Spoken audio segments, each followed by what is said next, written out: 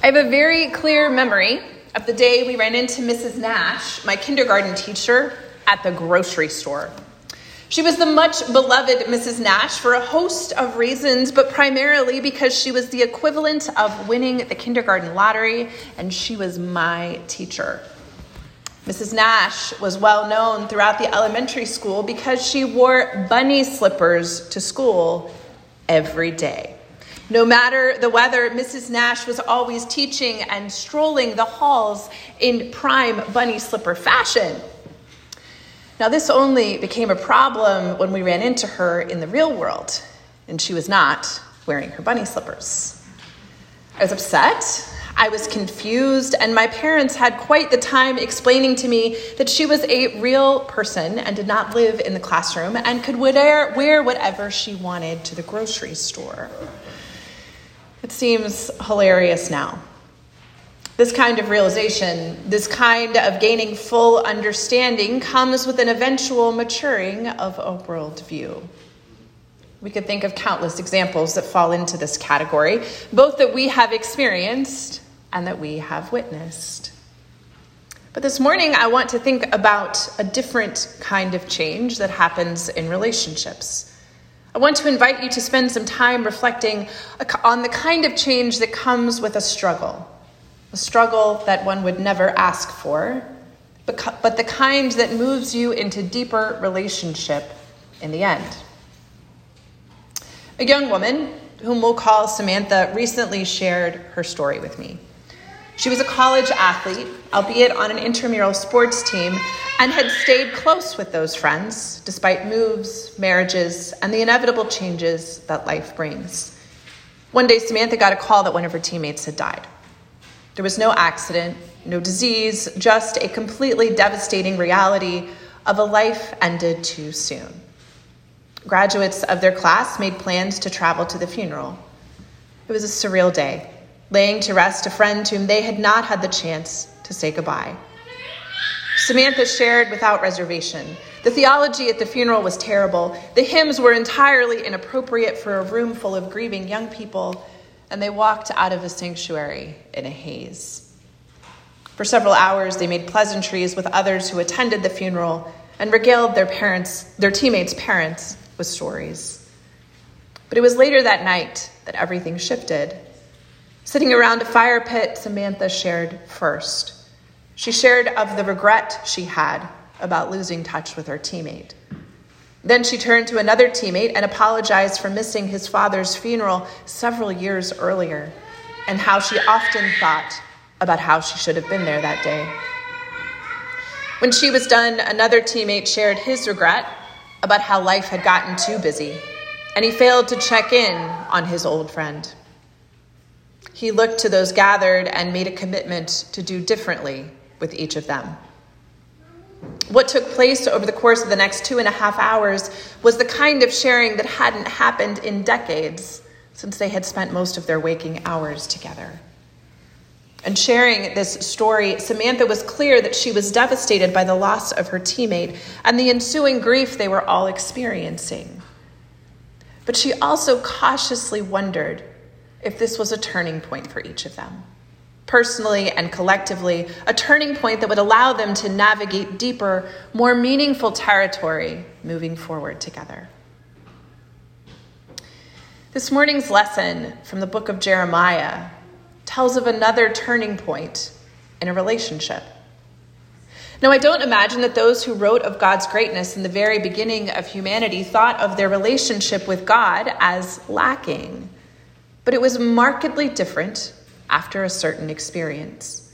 The Israelites came to know God in a particular way while they were in exile. They complained about their plight every step of the way, vehemently declaring God's existence was not possible because of the suffering they were enduring. But in spite of themselves, it was through that experience that they came to know God in a deeper way. The displacement, the loss, the vulnerability, the failure, the sadness, those were the moments when they realized exactly how close God was to them. And they were forever changed. The The new covenant that God points towards in this text from Jeremiah is one that is not written in stone, but on the hearts of God's people. It is no longer something external, but something personal. I will be their God, and they shall be my people. While it is difficult to imagine the Israelites wishing for a return to their time of exile, they and their ancestors forever experienced a different kind of relationship with God after all that they had been through.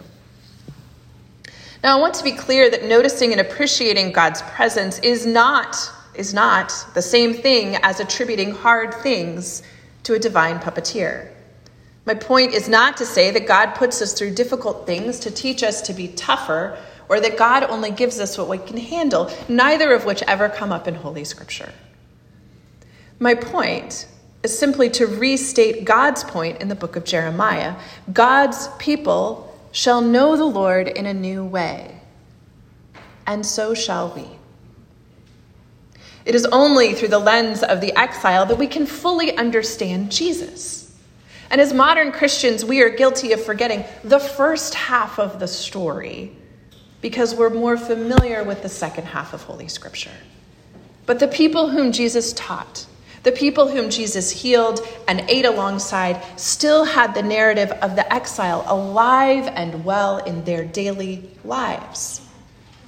Frankly, Jesus' ministry in that place with those people simply does not make sense without the exile as the backdrop. Every covenant before Jesus' resurrection points to God's continued intention to be known to God's people, not simply as something written in stone, but as a matter of the heart. Jesus is the fulfillment of the promises that God made all those years ago. The cross demonstrates the depth of the relationship that God desires more than anything else. At the time when Jesus' ministry was in full swing, it did not feel like the exile had come to an end.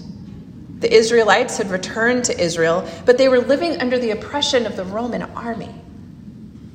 The disciples felt closest to Jesus in the moments when they recalled the trials of their exile and all that their ancestors had endured.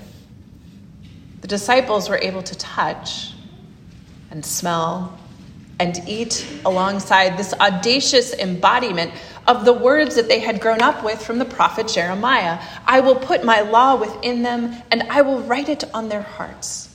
I will be their God, and they shall be my people. Jesus brings to them a relationship that was so much deeper and much more enduring than anything they ever could have imagined. Jesus sits with them as they confront the disappointment, the loss, and the vulnerability that was their current reality. And they are changed because of him. This morning's reminder that God wrote God's covenant on the heart of God's people is not just for Israelites whose ancestors are long dead, or for the imperfect disciples who walked with Jesus. This morning's reminder about the nature of God's covenant is for each of us.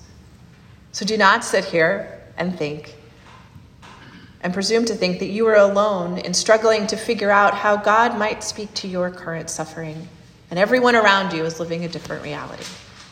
Do not sit here this morning and assume that your doubt about God's presence after your sister's diagnosis, your impending vocational shift, or the fraying of your relationship with your spouse indicates that God is further away from you than everyone else. Exile was a very practical march through a foreign land for the Israelites. But exile is most plainly a state of separation. The wisdom and gift of the Israelites' exile was the enduring knowledge that God was never closer to them than in those moments of loss, vulnerability, sadness, and separation. So, know that in your seasons of exile, it is God in the flesh who longs to be near to you. Amen.